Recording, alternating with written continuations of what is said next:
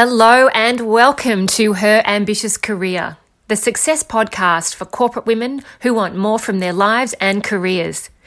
Each week we share career and leadership strategies to help you set stretching goals, own your value, build visibility and credibility, gain recognition, get paid and confidently take your career to that next level. Whatever your ambition, let's do this thing. Now, here's your host and career success expert, Rebecca Allen.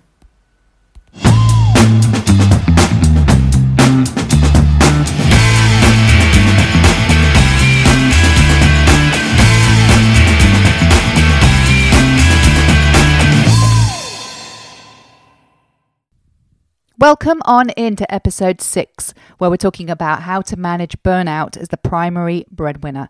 And my guest today is Sally McGrath from Health That Heals. And Sally's going to be sharing us some signs, some warning signs to identify burnout, and also giving us some tips to help us manage it when it rears its ugly head. So I look forward to seeing you inside. So ladies, we're so lucky today because we're joined by Sally McGrath, who is an outstanding health coach based here also in Sydney, where I am. And we're very lucky today because Sally's going to be talking to us about one of her specialities, which is burnout, which is something that I'm sure all of us can totally connect with and understand, because I've certainly been through my own periods of stress and sort of anxiety even as a result of burnout. So welcome, Sally, to today's interview. Thank you, Rebecca. Lovely to be with you. Lovely to be here too. Thank you. So we're going to be talking specifically in today's interview around this concept of burnout and how it can be of particular, kind of a particular issue for women who are primary breadwinners. And lots of our listeners are primary breadwinners, and they have very specific kind of challenges that they face. So I thought it would be great to ask Sally her advice, because she's absolutely the expert in this space, so that we can get some really practical tips today. So Sally, I wonder if you could just give us an overview, if you like, first and foremost, about what burnout actually is. How would you define it? Sure. Thank you, Rebecca. Burnout, as by definition, I guess I'm going to start with the definition. So burnout is essentially a prolonged reaction to chronic job stress, and it's characterized by 3 dimensions. So exhaustion, cynicism, and some feelings of reduced professional ability. So when you, as you've highlighted, this subject's about being burnout and the primary breadwinner, when you factor this in and then add in the other roles of primary breadwinner, mother, daughter, wife, partner, friend, carer in some cases, and then just general life, this leads to complete overwhelm and exhaustion. So maintaining those roles indefinitely is just not realistic. As I've seen so frequently in primary breadwinners, before they know it, they're literally on the hamster wheel to the slippery slope into burnout. And I say this from first-hand experience. I've been through burnout not once, but twice. I didn't learn the first time. Yes. But I certainly learned the second time. And even clients that I'm working with constantly, I've identified that there are around 10 factors that these people, these women will experience. So I thought I'd just note those briefly and go through. Please share the 10 with us. Sure. So the first one, and the one I think most women relate to immediately, is just exhaustion. They're constantly exhausted. No amount of sleep, I should say, tends to, leave them waking feeling refreshed. The second one is a lack of motivation, and you do get to the point where even though you might love what you do, you just lose inspiration, you lose drive, you lose enthusiasm, and that in itself creates a frustration, because it's like, I love what I do, I'm good at what I do, but I've just got no interest in it. Yeah. So then it tends to lead to cognitive problems. So because the sleep is compromised, sleep spirals into a stressful scenario. When the body and the brain is ultimately stressed, it doesn't function as clearly and methodically as it's designed to. Number 4 is your slipping job performance, or for those that are self-employed, business disinterest. It goes without saying, really. Extra pressure just leads to distancing from important decisions because you just don't have that clear functionality. you're constantly thinking, oh, get your act together, you can do this, but the perpetual cycle of no sleep. Yes. And the body's no. Absolutely, your body just stops. There also leads to interpersonal problems, both at home and at work or in the business, especially, with staff. So your threshold is reduced because of the stress levels that you're experiencing. And therefore you just don't have the tolerance, you don't have the patience, and you start to, depend on other people to support you. And when they fall short of that, it's just incredibly frustrating. So that's another part I find. Also, I find being preoccupied with work when you're not at work. So, and that being preoccupied, again, it links into the not sleeping well. I find, many of my clients, and I've certainly done it, you wake at 2, 3 in the morning. In a severe case, you tend to get up and work. Otherwise, I was a big user of the 3 a.m. notebook, and, just getting those thoughts out and putting them on paper to try and get some level of sleep. Yeah. And then, in the waking hours, you're just not present, are you? You're not able to be present because you're just constantly elsewhere. Yeah, totally. Then it can lead to complete frustration and cynicism and other negative emotions and thoughts. It's like a spiral, isn't it? Absolutely, Rebecca. Yeah, a complete spiral. So, and even the smallest challenge, for example, someone cancels a meeting and they need to reschedule it, just getting your head around, when am I going to put this in? I haven't got time for this. Just get on with it. Keep going. Yeah, it just becomes completely overwhelming, and you just rather than facing things with a clear mind and calmly, it's just like, oh, it's all too much. I think I can see that one in me also, because I know that when I get irritated over tiny little things that really don't matter, and ordinarily I wouldn't be bothered by, but that's definitely the time when my brain feels full. You're kind of just sort of reaching that saturation point, and then little things just happen that you just tip you over the edge, and you sort of lose your temper, or you find it just frustrating. Yeah, totally. And often you'll find your explosive reaction towards silly things which you would never normally do.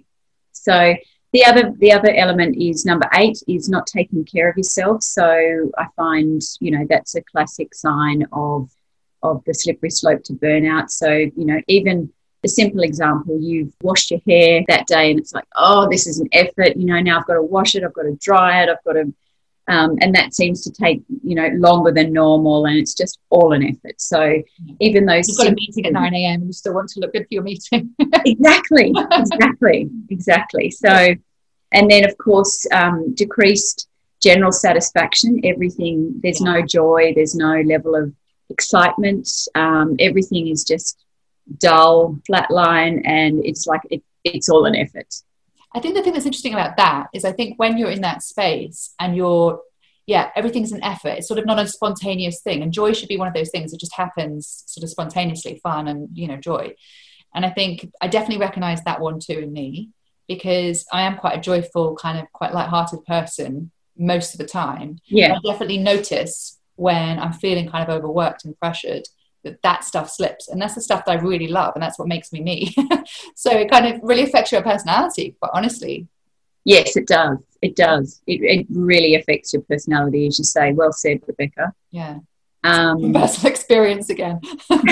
Yes, I hear you. Yep. And the sad thing is you start resenting all those elements that contribute to a joyful life. Yeah. Which is just so sad. And you might even see it in other people and kind of feel jealous even of what they're experiencing. How are they able to do that so easily when I'm feeling this way? Yes.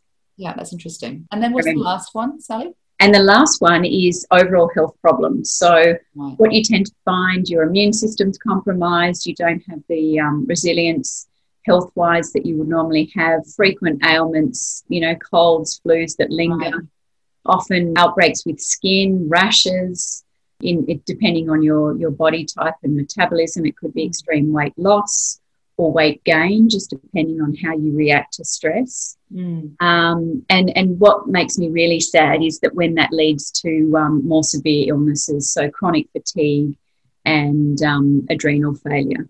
or adrenal fatigue, I should say. So, which is not uncommon. Digestion problems, if you're kind of, stewing a lot and feeling quite stressed, presumably that would also impact the gut. And yes. Well, inflammation is at an all-time high, so definitely it's going to impact the gut, as you say, Rebecca. Yeah, definitely. So how would you say, Sally, that burnout impacts sort of sole or primary breadwinners sort of even more sort of deeply than, everybody else? There's a lot of pressure, I think, especially on women when they're the primary breadwinners. Sorry, that's a mouthful when you try and say it. No, I can't say it. Breadwinner. Primary breadwinner. So there is, because there's more to it than just earning the money. Yeah. What I've found is that because there is a rise in single parenting, there is extended pressure there, and obviously single parents, looking after a child, keeping a home, there's additional pressures on those particular households. And I think too, when you look at a nuclear family, there's pressures there as well, because there are, there's two parents, so there are pressures there on, okay, who does what in the house? I'm the primary breadwinner. Yeah. The other partner might work. Clearly their contribution financially is less so. So I think that's where there really needs to be clear boundaries and clear communication to set those boundaries. Yeah. To determine who does what, and constantly checking in on that, because what I find is if that communication isn't streamlined and consistent and checking in, resentment builds and there's a strain on the relationship. Right. So I think too, there are three key factors that are associated with burnout, specifically in primary breadwinners. And I've highlighted these. Parenting your partner is one. Can you explain that? Yes, absolutely. So the partner may start to feel like the extra child. Right. And this is where I go back to setting firm boundaries and having those conversations on, okay, what are you going to look after and what am I going to look after outside our working lives as far as keeping the household running? I found if there's no support with household chores, children's drop-offs, pickups, organising play dates, those things that are integral for a child's development start to become points of arguments if they're not picked up by, in this case, I'll use an example of the male partner being at home more frequently or being, not the primary breadwinner. Yeah. And I find that there is a tipping point, so which will lead to an explosive outburst, there's no doubt about it. So as I say, it's just important, so important, I can't stress it enough, to have those conversations and set boundaries and almost splitting the job roles at home. And I think the earlier you do that, the better. I mean, in my experience with values and boundaries, the longer you leave those things, it just becomes so difficult to then have that conversation, because you've sort of set the bar. You've said this is okay, this behaviour is all right, and you've accepted it. And in their mind, it's okay, right? It's sort of seen to be, this is acceptable. Yep. Because you've not pushed back. So in my experience, like the earlier you do that almost, the better. Yeah. You have those conversations up front. Definitely. Highly, highly recommend that. And regularly also, right? I mean, you can't just sort of have those conversations and then not speak again about it for 3 months. Absolutely. No, they need to be organic and flowing. And that's why I say checking in, it might be weekly, it might be not necessarily a fixed time. It might be when something falls over. That's generally when there's a time to talk. It's like, well, why did that happen? Let's fix it. Who's going to manage that in going forward? Yeah. And then the second one, Rebecca, is being expected to pay for everything. Right. And I extended on that as to who controls the money and the finances. Once again, it is a very personal scenario. And I think also due to the earning power of, in this case, the female and the primary breadwinner, there is an expectation for her to pay for everything. And they're being out socially, she pays and leaves groceries, school fees, you name it, all those things that go into a household budget. And I think if the other partner is earning a salary, then there needs to be either a combination of income and then split according to household budgets. And as I said, if they're not working, then it needs to be split two ways. The heavier weighting is to the stay-at-home parent. Right. I think, again, this comes back to money mindset and how the individuals have been taught to manage money and finances. And again, there is no way around it. There needs to be, in sometimes, a harsh but confronting conversation to be had, and an agreement. Not in a disrespectful way, just in a way that, how are we going to make this work? This is our situation. And I think for the woman, she needs to be a bit vulnerable and say, this is how I feel. I feel like I'm always paying. Right. And I accept my income is more than yours, or, you don't have an income. But I think that needs to be what I call aired and shared.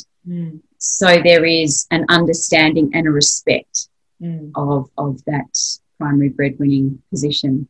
I'd be interested in your experience, Sally, because I've coached a number of women who are sole breadwinners, so they're single parents, and also ones who are the primary breadwinner. And the thing that I hear fairly often is this concept of the partner or the man or the lady, if you're in a same-sex relationship, them having steam issues, if you like, as well, because they're not the primary breadwinner.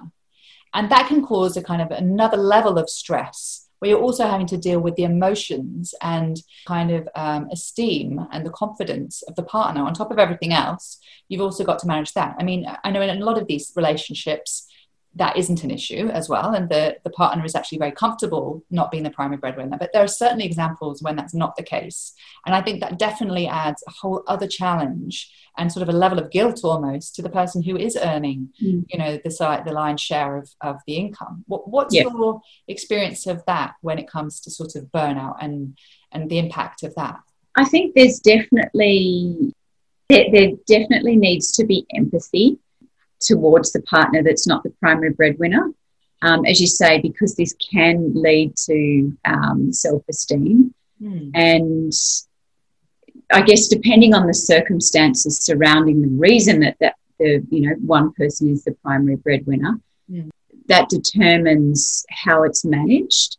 So, for example, if it's a shock situation where someone's being made redundant, then I think that, there needs to be support and empathy for that particular person, and say, okay, well, you're not working, so, your new role is spending an hour or so each day looking for work, networking, and, you will add value to the family and the relationship by doing these. Okay, they're unpaid, but they're still incredibly important and incredibly valuable. Yeah. And I think, again, supporting and empathizing is so critical to navigate through that. I agree. I think it's often, sort of those situations you're actually on the same team and you're trying to create the same outcome as a couple. And, I think I would be permanently kind of thinking about, well, how can we create a win-win with this? How can I win, but you also win? And therefore there's not the opposite, which is win-lose, right? Which is that perception that, you're the one who's kind of getting all the accolades and the recognition. Because I think that's the other piece, is if the primary breadwinner is at work and the other partner is not, that person can feel very unrecognized. Yes. And that can also sort of exacerbate that problem. Yeah. So let's just talk about some tips, if you like, because we're all about practicality here at Illuminate. Sure. If you could sort of share 3 sort of top health tips, if you like, for women who are in this situation, who are kind of earning the lion's share of the income, but feeling that stress, feeling that sort of exhaustion and that sort of overwhelm. What sort of practical tips could you share, Sally? My best suggestion is, and I'm such an advocate, I know I've said it throughout the interview, Rebecca, but I am just such an advocate of open conversation. Yeah. And to use the expression, no elephants in the room. Everything needs to be addressed. It might be a challenging conversation and a conversation that brings out vulnerabilities, but I think through those conversations you become a stronger team. Yeah. And the outcomes then, support both people. So I think it's really important for both partners to express how they're feeling. And if they're feeling insecure, as you said, low self-esteem, that needs to be managed. For avoiding burnout, I think it's so important to acknowledge that you're not superhuman, that you cannot do everything. And you need to be supported as well. Just because you're working doesn't mean that you're not, giving your all at work and then trying to fill multiple roles. So I think seeking the support from your partner first and foremost to manage the situation is critical. Can I add something to that? Because I've got a personal experience that I think is really relevant to that. Because I'm definitely one of those women who tries to do everything and tries to, make everyone happy. And I've definitely become far better in my 40s at sort of having those boundaries and being very clear with people about what's okay and what's not okay. But the big lesson that I learned with my husband, because my husband is extremely good around the house and he's great with the kids. It's very kind of equal in that respect. And I learned a big lesson that was you've got to kind of give them the opportunity also to shine and to do their thing and to help you, because they actually do want to help you. And, it's kind of often down to you, I think, to make that decision to let go and just to say, actually, somebody else could do this just as well as I could. And even if they don't, that's okay. But welcome them in and give them the chance to do it. Because I think through my personal experience, I think a lot of the kind of women role models in my life have kind of been like that and have been very efficient with the children. And it's kind of like this, sometimes a kind of unconscious bias that the men can't do it. Yeah. Certainly when it comes to looking after the children, they often prove you wrong. I think, when you kind of just let go, then I think that's the kind of critical thing. You've got to give yourself a break and give them a break also sometimes, and just let them do it. And if they do it a different way, they do it a different way. That's a very valid point, Rebecca. Letting go of this is how it needs to be done. And that taps into another subject that I'm quite passionate about, which is perfectionism. Yes, which we're going to talk about in another episode. I'm really that's a whole new subject. So just, as you say, just letting go and acknowledging that they can do it. You've just got to give them the opportunity. Yeah. And the power of delegation. I'm a big advocate too of empowering children to, contribute to the household. Yes, me too. Learning by example. So, a son sees their dad helping contribute to the family, making a meal, doing the washing, making beds, things like that. Yeah. It's not just women's work. Yeah. We're all capable. Yeah, I think just delegating and empowering for sure. The next tip I don't let any client leave my program without creating one of these, is creating a ritual that is just for you. And by this, I don't mean that you need to spend hours in a day spa, once a week or twice a week, because let's face it, that's beautiful, but it's not realistic. And it's also not everyone's thing, I've learned. No, it's not. Yeah. It's not. So my best solution that tends to surprise those ladies that haven't done it and taps into the ladies that love it but have forgotten how to do it is just taking a walk in nature. So whether you're at home or you're working in the office, it's quite different now, so there's probably a combination. Just taking a walk and heading to the nearest park. Whether you sit in the park for 10 minutes or you just walk. No devices, just listen to your surroundings and breathe. That's beautiful. Very, very, very simple, but I just think, and I've been guilty of it. Yeah. I'm far from perfect. So, and it is a conscious thing, but I do encourage women and certainly my clients to schedule that in daily. Yeah. And that's just not negotiable. That just happens. It's like a meeting for yourself to it's in perspective, doesn't it? Sort of a grounding experience. And it just very much so. Everything that seemed to be so important 5 minutes ago at your desk when you were sort of stressing, suddenly when you're in that space feels sort of less significant and has less of a hold on you. Yeah, I think that's such a good tip. And just disconnecting from, your desk, your colleagues, your space. Technology, it just has an amazing ability to refresh. Yeah, I love that. And ironically, that sort of gives you the control back. It does. Yeah. Yeah. That's Yeah. the irony of that one. Definitely. And the third tip I'm a big advocate of is finding a support person, potentially like yourself or myself, Rebecca, that is outside the family, outside the friend network, so you can express, vent, download, however you choose to term, emptying your head of thoughts with someone that is completely removed from your day-to-day life and yet you're safe and it's confidential. And I am a big advocate of that. So even when I work with clients and finish a program, I tend to do a check-in call with them once a fortnight and just say, how are you going? How are you managing with that downtime? Because it is, as adults, we don't tend to have that. You know, as children, we've got lots of different avenues for support. But I think as adults, in an objective forum where there's no agenda, especially in the acute phases, once you've created the routine and, you know, you're on your way and you can identify the triggers, I think it's better. Mm-hmm. But certainly in that acute phase, I think it's so helpful to have that support. Yeah, I would agree with that wholeheartedly. Because I think a lot of women, it's certainly, you know, in the corporate space, well, not just certainly in the corporate space, but I think a lot of women feel judged, whether it's by society or whether it's, you know, by the people around them. And it's difficult to speak up, you know, because when you do speak up, then there's going to be that repercussion, that judgment, that criticism, you're not coping, you're obviously not, you know, able to manage this team or whatever it might be, which is obviously nonsense.